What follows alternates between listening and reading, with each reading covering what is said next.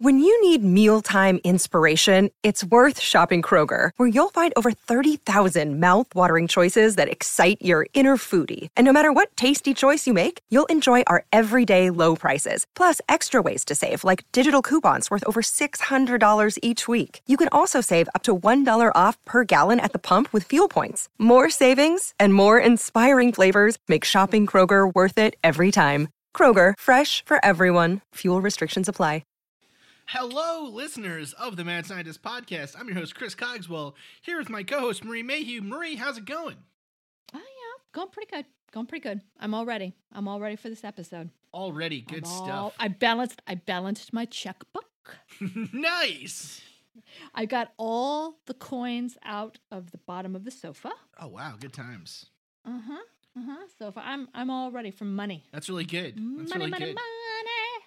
Listeners, before we delve into this episode, I just wanted to take a quick couple of minutes here to ask that if you have a couple of dollars lying around, to please consider donating to the KRSM 2018 fundraising drive. KRSM is a radio station here in the Twin Cities that our show is a part of, that we like to partner with because of all the great work that the station does with young children from communities that aren't normally given access to media and aren't voices that aren't normally heard out there in the world.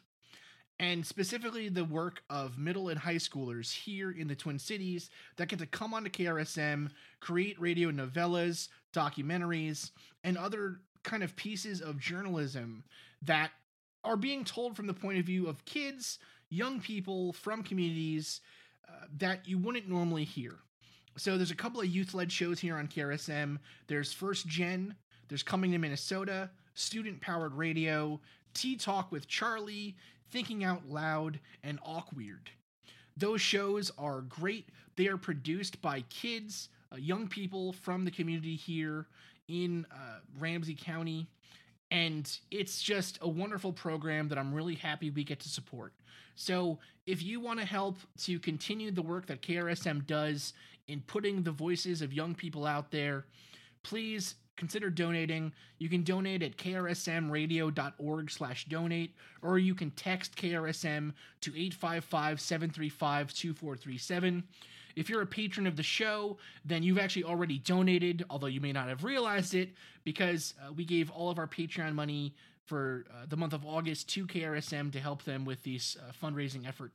So again, please consider donating, and if not, of course, that's fine. Thank you so much for listening to the show. And now let's get into it, Marie. Woohoo! Speaking of money, financial crisis. Speaking of money and what happens if you don't take care of it. This is a topic that we have considered doing for a long time. It is a topic. And by long time, it's been like 2 or 3 weeks. No, this one, honestly, this one has been on my list of topics since like the first week of the show. So I have a couple of topics that I've always really wanted to cover that I knew would take me a long time to research. And honestly, this stuff, I still don't feel like I had enough time to research it, even though it's been like 2 years since I was planning the show out. But this series, we're going to be talking about economics, the history of economics as a discipline, some of the big ideas that are out there, and also about the conspiracy theories and ideas surrounding the coming economic collapse and failure of the United States dollar in particular. Yes. So it's a topic that's really spread out. There's just so much here that it's going to take a long time. You could major on it in college. Right. You could write an entire thesis. You could go on to have a career in it. It's almost like it's an entire field of study that neither of us are prepared for. Oh my God. It almost is. Almost is.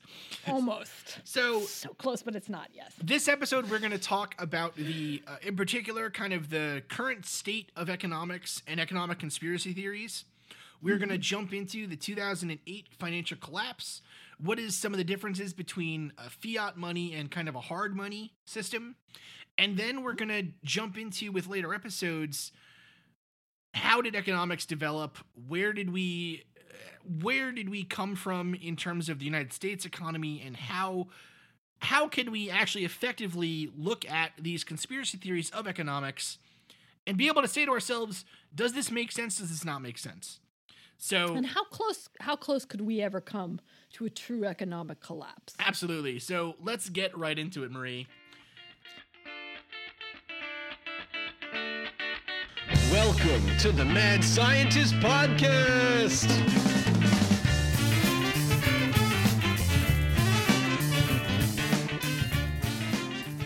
So, now, I don't know. So I don't think we've ever actually talked about the 2008 financial collapse, Marie. Not really. Not together. It's not something that comes up, I guess, a lot. No, it's not. I mean, it's yeah.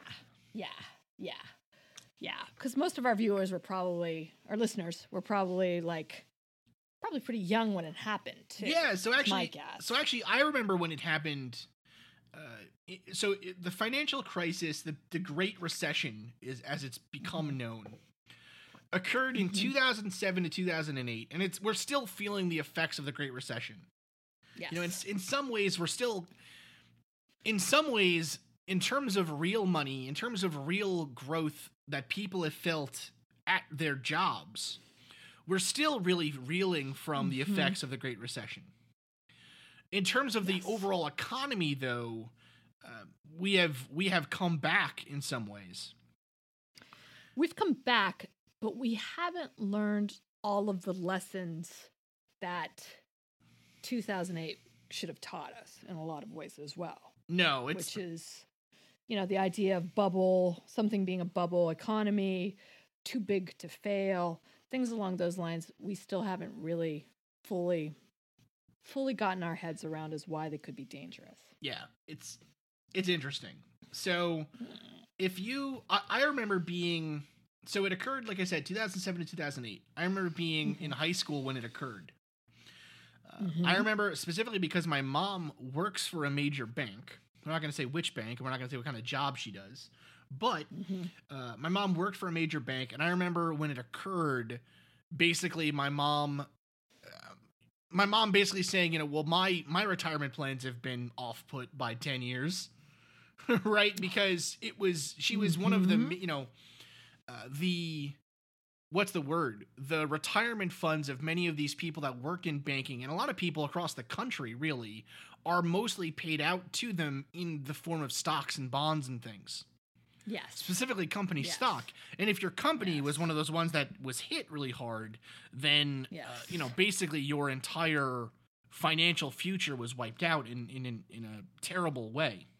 Yes. So, Marie, why don't you run us through quick the history of this Great Recession? Well, I remember it really quickly because I lost my job. I was laid off. Oh, wow. I was working for a financial institution. I had been there for about 6 months. And when I went in for the interview, they told one of my big questions is, when did you have your last round of layoffs and what was the effects? Right. And they were like, oh my God, no, we are totally fiscally solid. It would take a major, we're not even worried about it because it would take a major, some major act that we couldn't even foresee to have layoffs. Right. I kid you not, I want to say 8 months later, laid off. Dang. From that institution. And during that time, I did not find full-time work for I want to say a year. So it was I think of the effects, it affected me personally. I live in the Bay Area. It affected the Bay Area tremendously. It was just sort of this weird shockwave that there were all these indicators that it was coming, and no one really paid attention to them. Mm-hmm. So technically, it's marked by the stock market crash. That was September 29th, 2008. The Dow Jones fell 777 points in one-day trading. And that was the largest, until recently, that was the largest point drop in history. And it plummeted because Congress at that point had rejected a bailout bill for the banks. Mm-hmm. So that was sort of the high water mark of what triggered the markets, what triggered investing groups and professionals to all of a sudden really become alarmed. And that's that is sort of what opened the opened the floodgates for everything that happened afterwards. Right. But it's before that, it goes back, years. I mean, basically 2007, there was a huge amount of concern around loans for homes and mortgages. And that basically banks were offering money to people that didn't really have enough money to pay back loans. So and again, this is something that happened to me personally. So this is so much fun. We get to relive the darkest days of my of my young life through financial collapse. Yay! And I will say that this is something that happened is people going to buy a home, going to buy their first home, their second home, whatever it is. They were offered, you go in and you are offered, unless you have cash to put down, you are offered a mortgage loan. So you can say, hey, I'm going to take a loan I'm just going to make up this amount for $100, and I am going to pay it back over time with X amount of interest. So the good thing is if you can afford that $100, right? So if you make a job that is $125, you can make that loan. However, a lot of the banks were offering loans that were definitely more than that. So, but without you having the money in the bank or the wherewithal to pay that. So when we went in to apply for a mortgage, we had a certain price range, right? And we were like, we know realistically with how we save money, how we spend money, and what our savings and earning potential is in a household. And I'm going to make up this dollar figure. It's $50, right? When we went in for a mortgage, they were like, you qualify for, for a 500. Right. 500. And we'd be like, no, we can afford 50. And they're like, no, look, we're going to give you 500. So it's sort of this amazing quadrupling effort of like, you could buy a home and basically sign on the line that is dotted, but you didn't really have that money. And you didn't have the earning potential to get to that money. So this is also subprime. And subprime is I am going to make a financial offering to a group of people that do not have the wherewithal to pay this back. Right. So what they literally mean by subprime is you have a credit score. Mm-hmm. And specifically that credit score is tied to some intrinsic risk that is available, that is part of your kind of financial makeup. Mm-hmm. So a bank knows that if I loan, let's say Marie has really good credit and Chris has terrible credit, right? Chris has a bad credit history, doesn't pay his loans, doesn't do anything, whatever. The bank knows that if I loan the money to Chris, I have to basically double the amount of money I think I could lose because I might lose this money. Right. Whereas if I'm loaning to Marie, I know it's a safe bet. I'm only going to charge her a small amount of interest. Yes. Right? Yes. What the bank yes. So what the banks were doing was basically they decided beforehand they would never give out these what are known as subprime loans, which are loans given to people that have bad credit or a history of no credit or whatever, in such a way that there's no way they can cover this risk spread. Right. Whereas suddenly it became advantageous to take on risk because you could then trade risk away. Yes. But the idea is, I think, again, where you start to see the bubble growing and where you start to see things starting to go sideways is you see it in your personal debt with like credit cards, which was subprime. There was a whole subprime market for credit cards. But then also in buying homes, which is sort of this larger, much more long-term investment.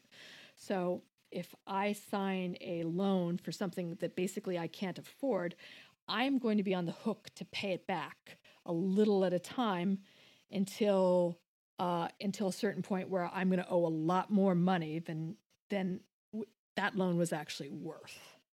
Yeah. So, and that's what's known as basically an economic bubble, Yes. which basically is, and there have been a couple of notable economic bubbles in the history of the United States alone. Probably the most famous one is the tech bubble, But, Yes. well, that was the most famous until the mortgage bubble. The claim, the another bubble that's on the horizon is the education bubble. But what a bubble basically is, it is so the way that money is traded in the United States today, and across the globe generally, is our money is not, and this is something we're going to get into more, our money is not set to a fixed valuable asset, which would be a hard money economy. Now, what that means is I have, let's say back in the early days of economics, the early days of civilization, I had a goat and you had a whatever. I had a goat and you had lumber. And I was like, well, I can give you one goat for 15 bales of lumber. Right? Let's do the trade. That was how an economy was created, was trading and mercantile kind of economy. Right? Or not mercantile, but a barter-based. Barter, exactly. A barter economy. Eventually, though, the things that were traded for were not things like goats and, whatever. It was valuable assets. So things like gold or silver or copper or gemstones. Those were considered intrinsically valuable because they didn't corrode, they weren't lost, whatever. And it was always considered strange. Philosophically, it's very strange because who cares? I would much rather have a goat or a thing of wood that I can use or whatever, copper, than a useless piece of metal. But it, for some reason, gold took off as the major economic item, gold and silver in particular. Yes. And so what governments would do is they would issue gold and silver coinage out to people. Eventually, that started to be replaced by what's known as fiat currency. Now, the original fiat currency actually goes back a long, long time. The first fiat currency, as far as we know, is from China in the 11th century. Specifically, the Song Dynasty, where they issued paper money known as jiaozui or jiaozi. I can hardly say that, but and this is described in the travels of Marco Polo in the Yuan Dynasty, because the Song Dynasty's money actually failed because of inflation. Something else we're going to talk about. The Yuan Dynasty was the first to really use it as a major medium of money, and Marco Polo says, quote, "All these pieces of paper are issued with such solemnity and authority as if they were of pure gold or silver. And indeed, everybody takes them readily, for wheresoever a person may go throughout the great Khan's dominion, he shall find these pieces of paper current, and shall be able to transact all sales and purchases of goods by means of them just as well as if they were coins of pure gold." Now, the reason that was the case was because the paper was tied to gold. It was tied to silver. So if you traded this away to someone, whatever, you could go to a government office and say, I want to trade this paper in for gold. Yes. And so they would, which is still not exactly fiat, but yeah. No, it's not exactly fiat, but it's close. But it's like early. It's like exactly. Proto fiat. Yeah. Now, one of my favorite stories about this actually is that the first. Do you know what the first type of money that was traded in Canada was, Marie, or in New France, as it was called? The loon. No, it was beaver pelts. Oh, well, yeah, that makes sense. The beaver pelts, for hats. Yeah. The beaver pelt was basically their version of gold. And so the government, they ran out of gold from France to sell or to give to the people. And so they actually started chopping up bits of playing cards. And that was used as money for quite some time. Anyways, that's neither here nor there right now. The basic idea, though, is that eventually, and we are going to talk about this in more detail, money became separated from something of value, a physical item of value. Of real value, yeah. Exactly. Yeah. And so today we have what's known as a fiat currency system. A fiat currency basically is something that it's given out by a government where the government says, we promise to use this as a means of collecting taxes, of paying things, of whatever. And so the government sets, basically it's confidence in the government that sets the value of this item. It's faith. Exactly. It's faith in the governing body. Yes. Now, that means, though, that the worth of that money changes based on the faith in the government or the stability or the value of the commodities that it can purchase, which is known as inflation. So, for instance, a nickel used to be able to buy you a thing of bread, whatever. Today, a nickel gets you nothing, right? A thing of bread is, $3 or whatever, depending on how much expensive bread you buy, like my wife and I buy, because evidently it's like a penny a grain. Ridiculous. Fancy. It's fancy bread. Anyways, Yes. So what a bubble is then is the market decides or people decide that the value of something is actually far greater than its real intrinsic value. So for example, I'll give an example of like Pokemon playing cards. Okay. Oh my God, yes. Beanie Boos. Okay, exactly. Yeah. When I was a kid, a Pokemon playing, like the value of a playing card is limited, right? How much money is a Charizard card worth really in the real world? It does nothing for you, right? But people are willing to pay thousands of dollars for a brand new Charizard Pokemon card from the first generation of cards. Okay. Which is crazy. It's ultimate supply and demand. Which is crazy. But it's like baseline economics. If you have something of value or perceived value and there's a demand for it, you will command more of whatever it is that you're trading for it. Right. Now, that is a very simple kind of transaction. It's like a one-to-one thing. But what started happening in economics was banks decided, well, actually, we could start selling. Basically, we could start changing and charging people for how much we think something will be worth over time. So let's give an example. This is a little complicated, but the first version, just jumping right in. The first versions of this were things like, say, corn or oil, right? Right. So let's say I know how much oil is worth today. Yes. And I think that in a month or in a year, the price of oil is going to drop by $100 a barrel. And I say to you, listen, this is what I think is going to happen to oil. I'll sell you my oil at, 110% of its worth today. But I'm going to sell it to you for the next year, every month. Mm-hmm. At the beginning of that trade, I'm losing money. I'm losing 10%. Right. But if oil drops by 50%, then I'm making money after oil drops. Right. Okay. In the same way, if a commodity's price rises and I decide to buy it for cheaper today, then I'll have made money in the future when it's actually going up. Right. Okay. Right. What people... A good example is like corn. If you buy corn and there is a drought, right? Corn becomes more scarce. You are going to make more money because you had the almanac and you predicted a drought. Yeah. Right? So it's being able to look at a certain commodity or a certain, I would say mostly commodities, at a certain thing and saying you can predict some of the future of what that item will be worth. And so these ideas created basically a secondary market on top of the original commodity market, where now people were buying and selling what amounts to the risk in the commodity's price. So it's basically gambling. It is literally gambling. It is basically like, if you do not know what something is going to do, but you're going to put money on it based on an outcome, gambling. Yeah, pretty much.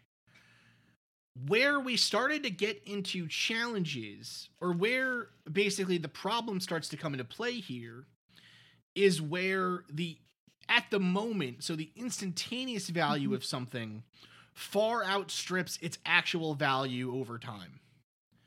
So for instance, during the tech bubble, there were companies that looked like they were going to make billions of dollars in 10 years. And so people were buying their stocks like crazy, and the stock prices were just going up and up and up and up. But then what happened was, in a year, that company collapsed because it really had nothing valuable to sell to people. Right. So its business model was just not tenable. Exactly. Like Pets, at that time, Pets.com is the best example of that, where they're going to sell pet food and deliver pet food to you and other pet accoutrement to you at a very cheap rate. Yeah. And that's like the cautionary tale. Right. That I always remember. And so what eventually happens then is when the actual value of the thing, basically when the market corrects itself and the actual value of that item comes into focus more and more, people start realizing, oh my God, I overpaid for this like crazy. And the market just collapses. All that money gets lost because you wasted, $10 million on Pets.com stock. And now Pets.com went under.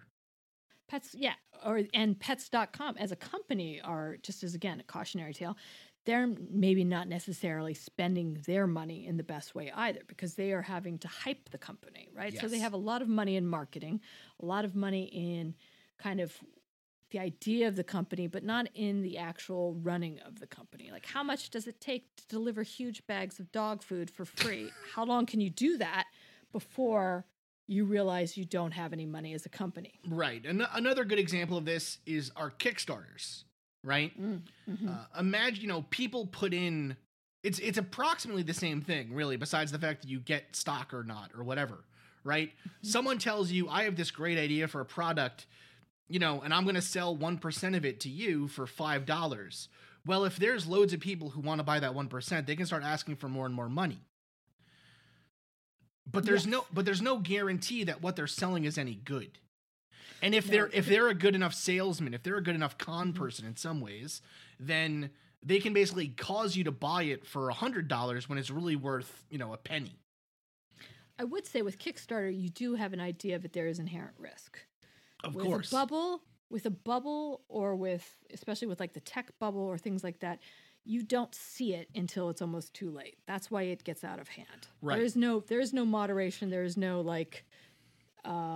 guidance or governing anything that's telling you this could be a problem, or that these are the things that should be looked out for. It just occurs, and you're like, oh my God, I've got to buy that puppet from Pets.com. Right. That's so cool. Right. I need that right now. And whatever, yes. So what eventually happened with the financial crisis was that the value these loans were being the risk on these loans was being traded away and away and away. And what happened was, when people started defaulting on their loans, they stopped being able to pay them because they were subprime, right? Yeah. These people had no, again, like Marie was saying, we can afford $50. You gave us a loan for $500 where we have to pay $150 a month or whatever. There's no way we can pay this off, right? Right. When people started to default, the interest rates went up to try to cover that risk. And instead what happened was people were just like, well, we literally cannot pay it. There's no value here, right? Yes. So anyone who spent money on those loans by trading the risks away, or the bank that was holding the loans or whatever, was suddenly faced with the fact that, oh my God, we basically gave away this house to these people. They can't pay it anymore, and there's not enough demand for houses. So if we take the house back, what are we going to do? We basically we just gave away free money. Exactly. Like idiots. Welcome to Anthology of Heroes, the podcast that explores the most pivotal moments of history through the eyes of those who lived it. In this podcast, we don't spend our time recounting facts and dates. Instead, we follow in the footsteps of national heroes, kings, or ordinary people who lived and breathed the moments that shaped our world. We're not hemmed in by eras, borders, or religions. Instead, we seek out the tales of those who defied the odds and fought passionately for their beliefs. Whether they're right or wrong is up to you to decide. From Vercingetorix's doomed rebellion against Rome, to Osceola's unshakable war against the USA, all the way up to the inspiring Sobibor concentration camp uprising in World War II, each episode is an immersive listening experience, blending music and sound effects to really draw you into the story. Our episodes go for about 45 minutes, making them perfect for your commute. and are crafted using a wealth of historical sources which I list on our website if you want to learn more. I'm the host, Elliot Gates, and I'm thrilled to have you joining me as we uncover history's hidden gems and illuminate the faded pages of our past. Look out for the Anthology of Heroes podcast on Spotify, Apple Music, or anywhere else you get your podcasts from. Yes. But a lot of these people too that have all this debt against them, right? So I signed away my life for, and I'm supposed to be paying back 150 and I could only afford 50. That debt, like Chris was saying, was considered, that loan was considered at one point an asset. So it would be bundled with other like loans that were similar to it and bought by other banks. So my mortgage, it was under Jones Mortgage Company, could be bundled with other subprimes and sold to the Smith Bank. Mm-hmm. So all of a sudden, my mortgage was held by a different company. So whether I was, which may or may not have any kind of accuracy of records about how much I owe, when is my due date, am I eligible for refinancing, sort of all the details that are important to walk through and know about and retain when you are getting a mortgage could also be lost. And this is happening like every day, hundreds and thousands of times a day. People's debt was being traded, which again is inherently confusing because if you think about it, you already have something that doesn't make sense that's building on a faulty premise, which is subprime, right? Yeah. That you're going to take in money that eventually these people aren't going to have. The idea being they're going to be so in debt that they're going to have to pay that money back and it's just going to take them longer. But what, like Chris was saying, the thing that nobody anticipated was that they just weren't going to be able to pay it and everything would collapse. But take that and combine the fact that you're doing a 3-card Monty with it and playing Where's the Lady, and basically no one knows where the holder of your debt is. So now it's just sort of this big blender of confusion that is setting up a near economic collapse in 2000, coming up on 2008. Yeah, and so to try to, I guess, step back and explain it a little bit more. So this money stuff like this, it just confuses the hell out of me.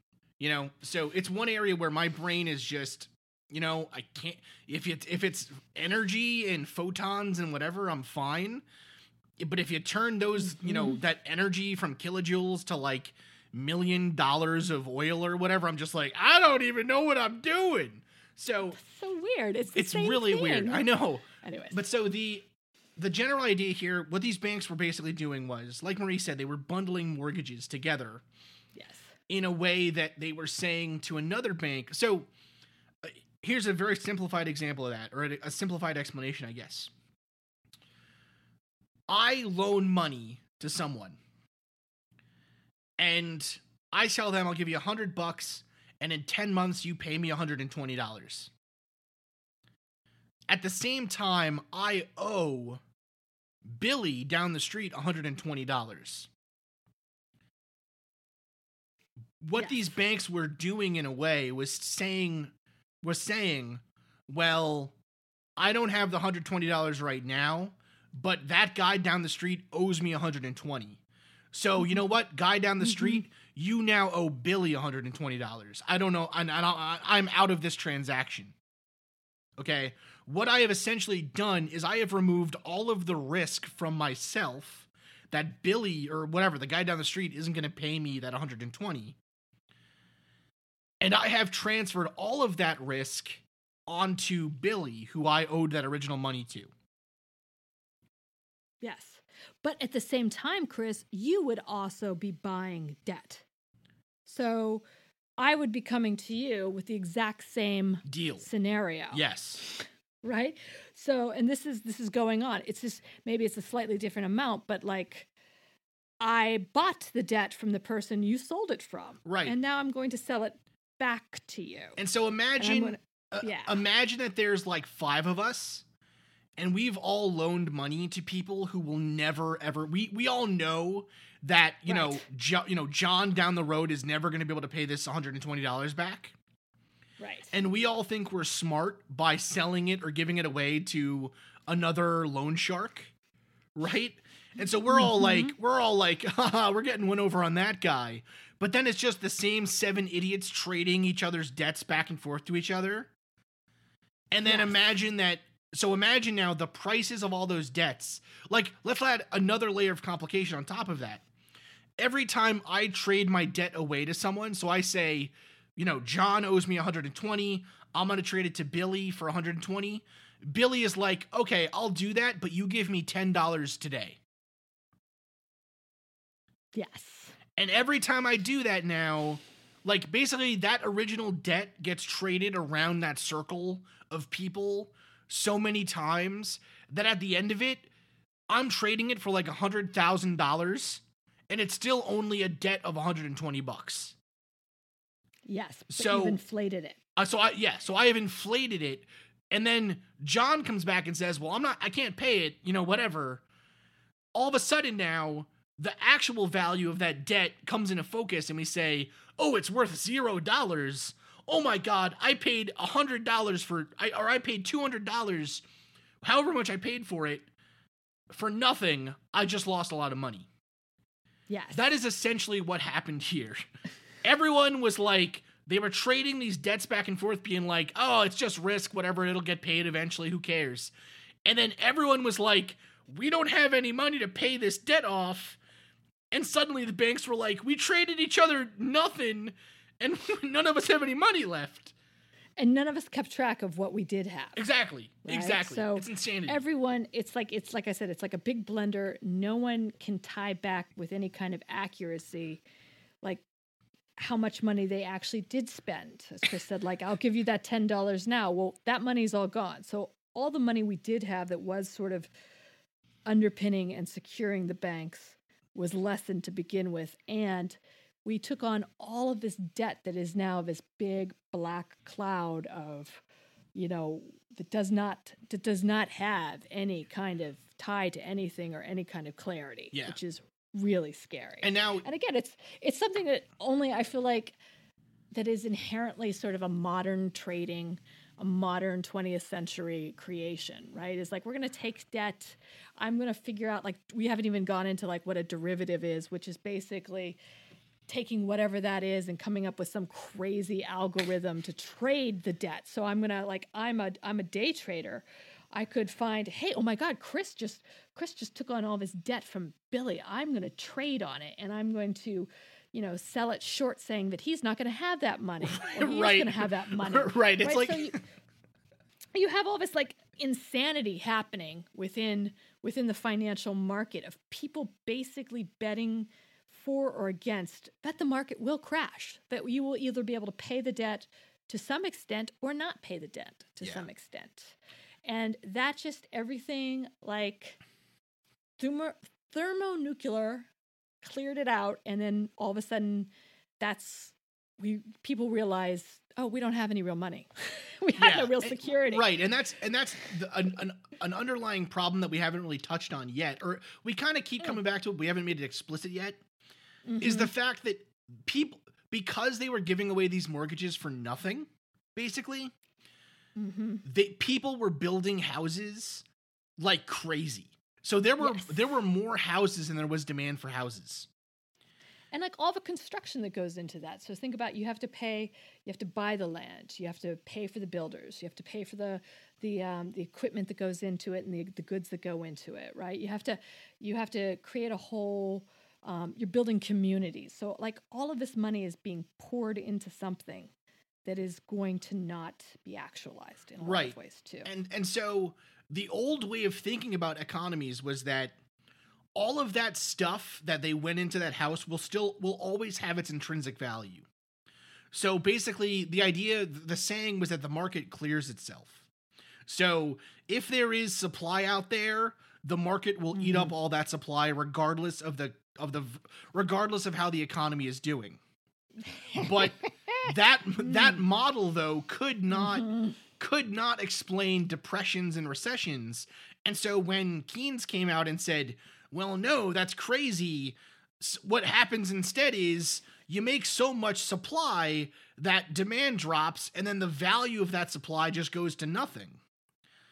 And that's essentially what happened here. Was the houses, there were so many houses that banks were buying homes and demolishing them because it was cheaper to not have a house on the land than it was to have to worry about the electricity and the gas and everything else and whatever. Yeah. It's crazy. So at a certain point, the Bank of the Federal Reserve, which we will go into at some point, but basically just think of them now, if you don't know anything about them, is they're the governing body that is in charge of America's money in a lot of ways, right? And it's like when stuff begins to swing too far one way or too far the other, their job is to try and get it someplace that's tenable, in the middle. I think it's the best way of trying to explain it, right? because our money is not linked to an intrinsically valuable asset like gold or silver or whatever. Right. Basically the government. This is the government body that decides this is how much a dollar is really worth. Yes. Right. And this is how we can pay for it and whatever. And again, further complicating all of this is that the United States after World War II, and we are going to get into this more. We keep saying that. We promise we will.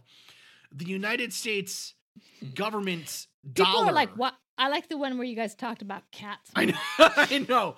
The dollar. When are you guys going to do one on cats again? The dollar of the United States has become basically the de facto currency of the world. Yes. So, what the United States economy does is very important. It's taken on more of an importance than just, the whatever. So anyways, continue, Marie. I'm sorry. So it's important for the Federal Reserve to kind of keep things moderated, right? So all of a sudden this huge blender black cloud debt comes in, and in late November, Treasury Secretary Hank Paulson basically said, you know what, we have to purchase. The Bank of the Federal Reserve has to purchase some of this debt, right? So we have to clean some of this stuff out. And as one of the things that we have to do is we're going to have to clean it out, we're going to have to buy it and just take the hit and just say, you know what, America's going to buy this debt to try and clear out what's happening, and in hopes that it will just go away. But the problem with that is it just ultimately made the problem worse, because you're not solving the issue, and you have the Federal Reserve trying to bail it out and not working. Yeah, right. You're essentially saying, because again, it's all a house of cards, Marie. It's all made up. It's all house of cards. You can't just move it. Basically that affects your gross, your GDP, right? So the gross domestic product saying, hey, we're America, and we can say that we are worth this much money and we do this much because and our dollar should govern and is sort of the de facto, as Chris said, it's the de facto currency that everything's measured by, because our gross domestic product supports it, right? So what we are outputting as a nation of just whatever that is, whatever it's, commodities, whatever that looks like, is this. But when you start to say, hey, we're gonna buy some of this toxic debt back, it's shrunk our product slightly. So it ended up making the problem that much worse, because it weakened us. It weakened the fact that the dollar was strong. Well, here's the part that I don't understand, though, right? This is why, basically, the ultimate point of this episode is to say this is all intensely complicated, and so in the vacuum of information, balance your checkbooks, kids. In the vacuum of common sense, and and just sensible operation that is the banking industry. Right. Conspiracy theory has bloomed. Yes. Right? But what I don't understand is, okay, the government, the money that the value of a United States dollar Yes. is ultimately set by the government, but that is set by how much actual product the United States people produce. Yes. Right? So Yes. what always just kind of blows my mind here with economies generally is, and this is going to sound super naive and stupid, and I know it's not this simple, but like everyone is like, we are going to destroy each other because we all owe each other money. Why didn't the whole world get together and be like, you know what? We're just not going to worry about it. Forgive our debt? Yeah. Oh no. Why not? Who cares? Well, because like they're not going to forgive debt because one, then we would have to say that there was a problem to begin with. So I think with everything that is actual economy with what happened, there's this huge ambiguity and emotional reaction to stock markets, to financial situations, to any kind of scare or any kind of bubble. It's created from people that are not logic based, that are emotionally based, right? So, and I think that is part of that's part of the complication with this as well, is that you can't just sort of say, well, we're going to forgive it, because one, then what does that do to American currency? If they just forgive American currency, their currency is as strong, that then their currency becomes as strong as ours, sort of on an emotional level too. But that's America was never going to let, basically that was just never going to happen. But the Feds was never going to give that up. Sure. But you know what I'm saying, right? Sure. We're all trading, everyone has as much product. We'll take loans. I'm sure we took out huge amounts of loans. We absolutely did. And stuff. It's just like, to me, it always seems like with all of these economic things, and this is why I think it is so easy for conspiracy to flourish, is that I would agree. It seems like a bunch of just like stubborn jerks who are basically saying, I know I owe you $10 million, but this guy owes me $100,000. And so I'm going to burn both of our houses to the ground. Just forgive it. Just who cares? Just move. Right. Well, you have as much money as you had. Like, you have as much real stuff that matters as you did before. If what happened though, it is kind of what happened, but I guess oh god, it's okay. Well, so what kind of happened after that was the Federal Reserve Chair said, you know what, for us to come out of this, so we tried to buy some of the debt, right? We tried to reshuffle this deck of cards, this house of cards. It's not working. We're going to have to bail out. We are going to have to actually, instead of buying the debt, we're going to have to give money directly to the people that are losing it, which are the banks. So what happened, again, to sort of spur this decision, and again, I think we're really simplifying this, is that Lehman Brothers was a financial institution. It was a very prestigious financial institution that traded I'm trying to remember exactly everything that they did. Well, they made money off of. It's crazy. They made money off of other people trading money to each other, and then it's crazy. It's ridiculous. They were basically built on nothing. Like all these companies, they were built on nothing. It's a comedy about nothing, Marie. I'm getting so heated. I'm so annoyed. I'm getting so heated. Well, the thing with that is, at that point, right? So they came to the government and said, look, we are very close to having to close. We're very close to going out of business because of all of this that was happening. And we need your help. And at that point, the government, Bank of Federal, the feds were like, no, you know what? Go ahead, fail. You're going to fail. So they failed. They closed their doors. And the stock market freaked the F out. That, again, Dow dropped, people were freaking out, the banks are going under, there was a run on the banks. So again, if you see your bank close, if you see a big financial institution that's been, publicly traded, blue chip stock, Wall Street's darling, that has been there since your dad and grandpa wasn't banking, close, it's going to trigger a reaction that's emotional. And that emotional reaction, sort of like Chris becoming irate, could be a run on the bank.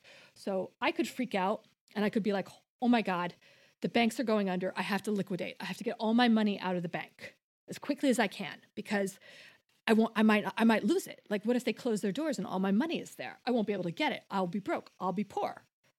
So, but if you have a run on a bank and you have all these people running and having that reaction, that's exactly what will happen. It's like a self-fulfilling prophecy. It is a self-fulfilling conspiracy theory, right? Yeah, so they saw that this was happening. The government saw this was happening and said, you know what? We can't have this happen either. So we're going to have to bail out. We are going to have to bail at least a portion of these banks out.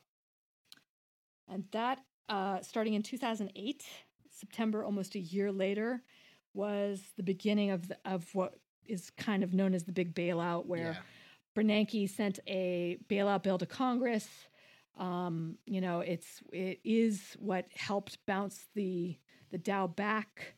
But then I think the Senate voted against it. And so, I mean, there was just like all this panic that when you have inconsistency or uncertainty in a financial market, it will cause this type of panic and things will just get worse. Yeah. So when they finally passed it, the bailout, I mean, people were, besides myself, jobs were being lost, money markets were down, things were getting a lot worse. So we barely came out of this. And Chris, you can kind of maybe talk to that. I'm now the doom and gloom. I mean, but things were like really not good, and we were coming close to a collapse. Yeah. So basically, what occurred here was the government bailed out these big banks, right? And so the financial market stabilized eventually. But the problem, and I think this is really what a lot of people feel still today, and I definitely, I think, agree in some ways, is that, okay, Wall Street is fine now, right? Wall Street has gotten better, but the actual purchasing power or the actual real wages that people feel in their homes has not changed, has not gotten better. So, great, the banks aren't failing and all these idiots who have been trading made up money to each other for the last 10 years since the collapse. Wonderful that they're feeling better about themselves, right? But and that they all got like $1 million bonuses. Exactly. CEOs got $1 million, wonderful, multi-million bonuses. Yeah, wonderful.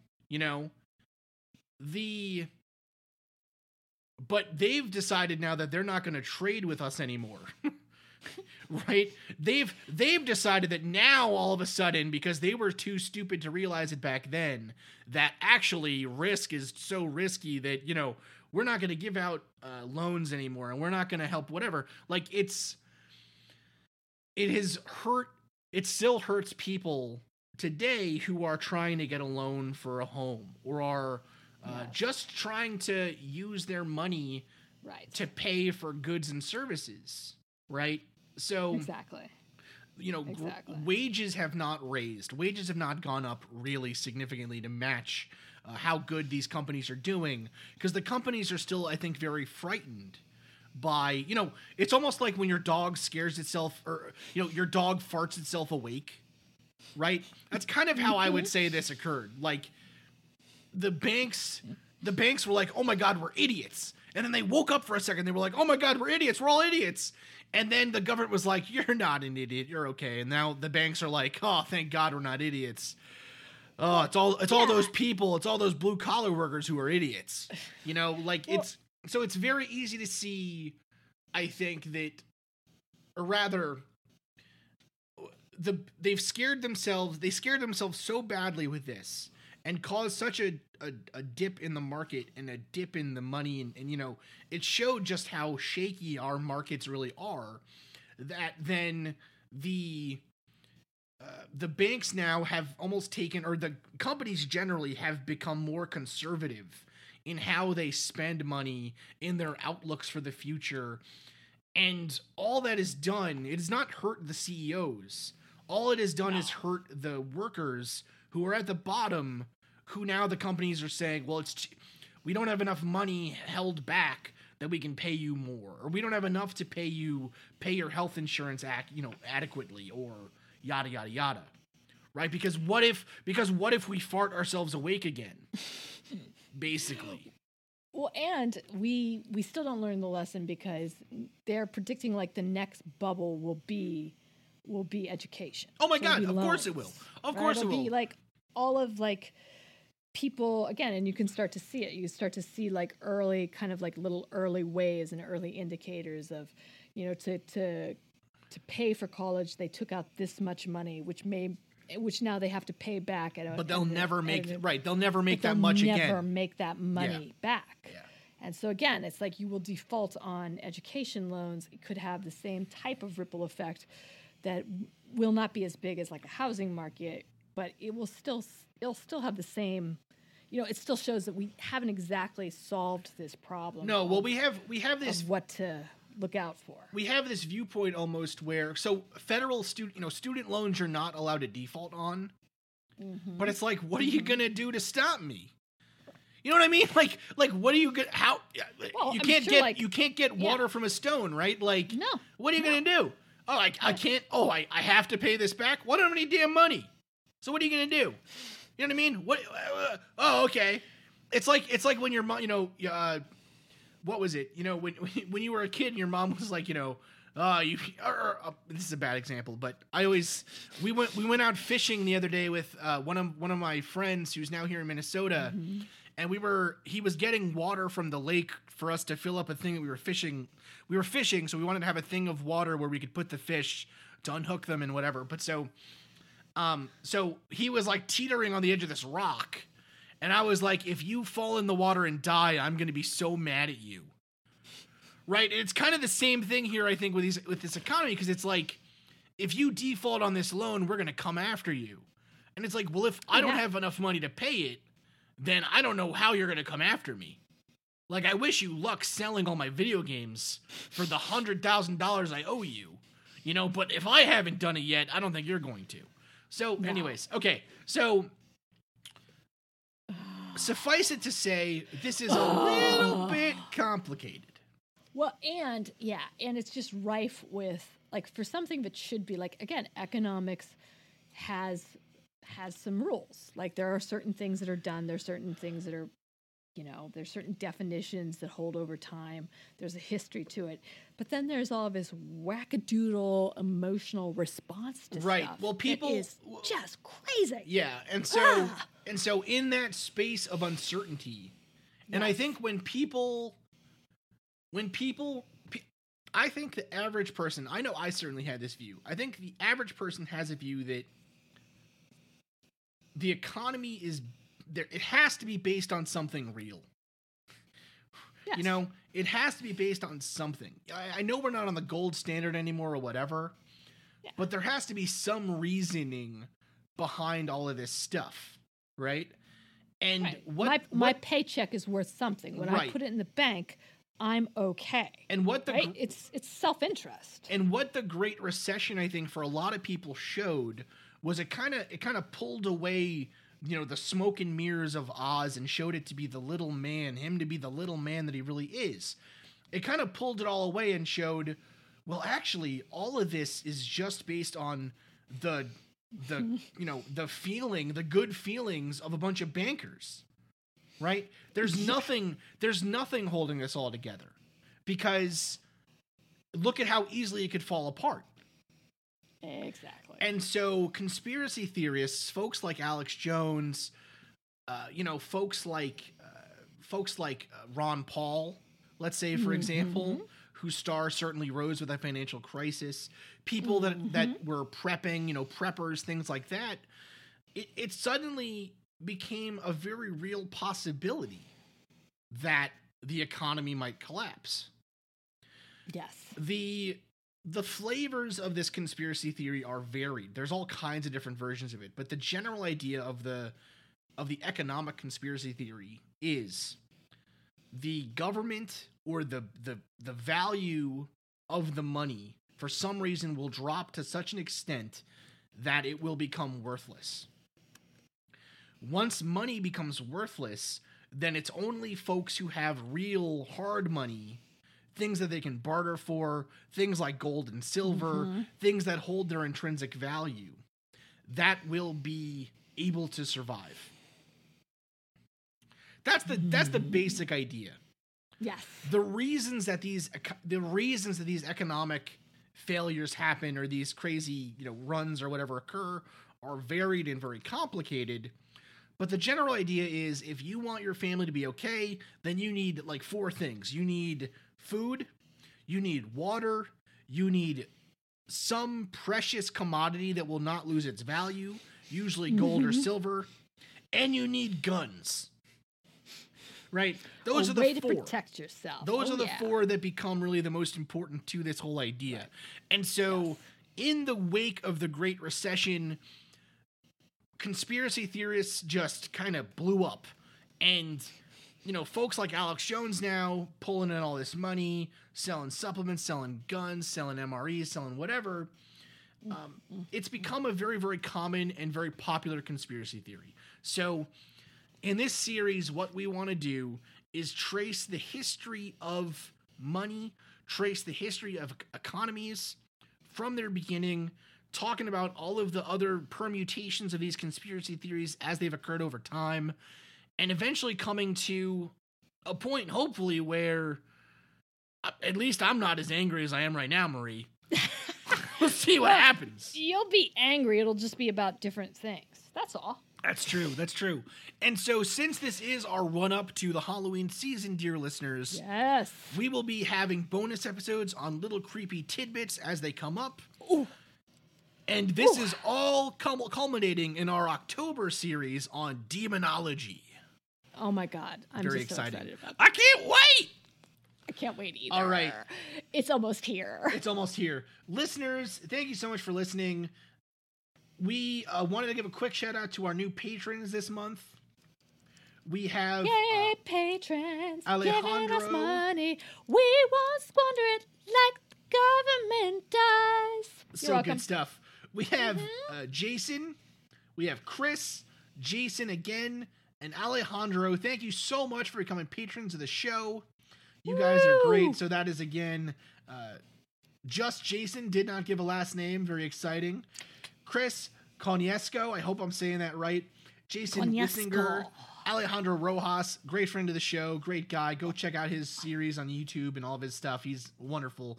One of the best UFO researchers out there. Just generally one of the greatest, I think one of my favorite writers out there right now. Alejandro is the man. Name. It's such a good name. And so if you would like to donate to the show, please consider donating to our Patreon. Give us ratings and reviews on iTunes, Facebook, everywhere. And and thank you so much for listening. Thank you. Hey there! I'm Hannah. And I'm Audrey.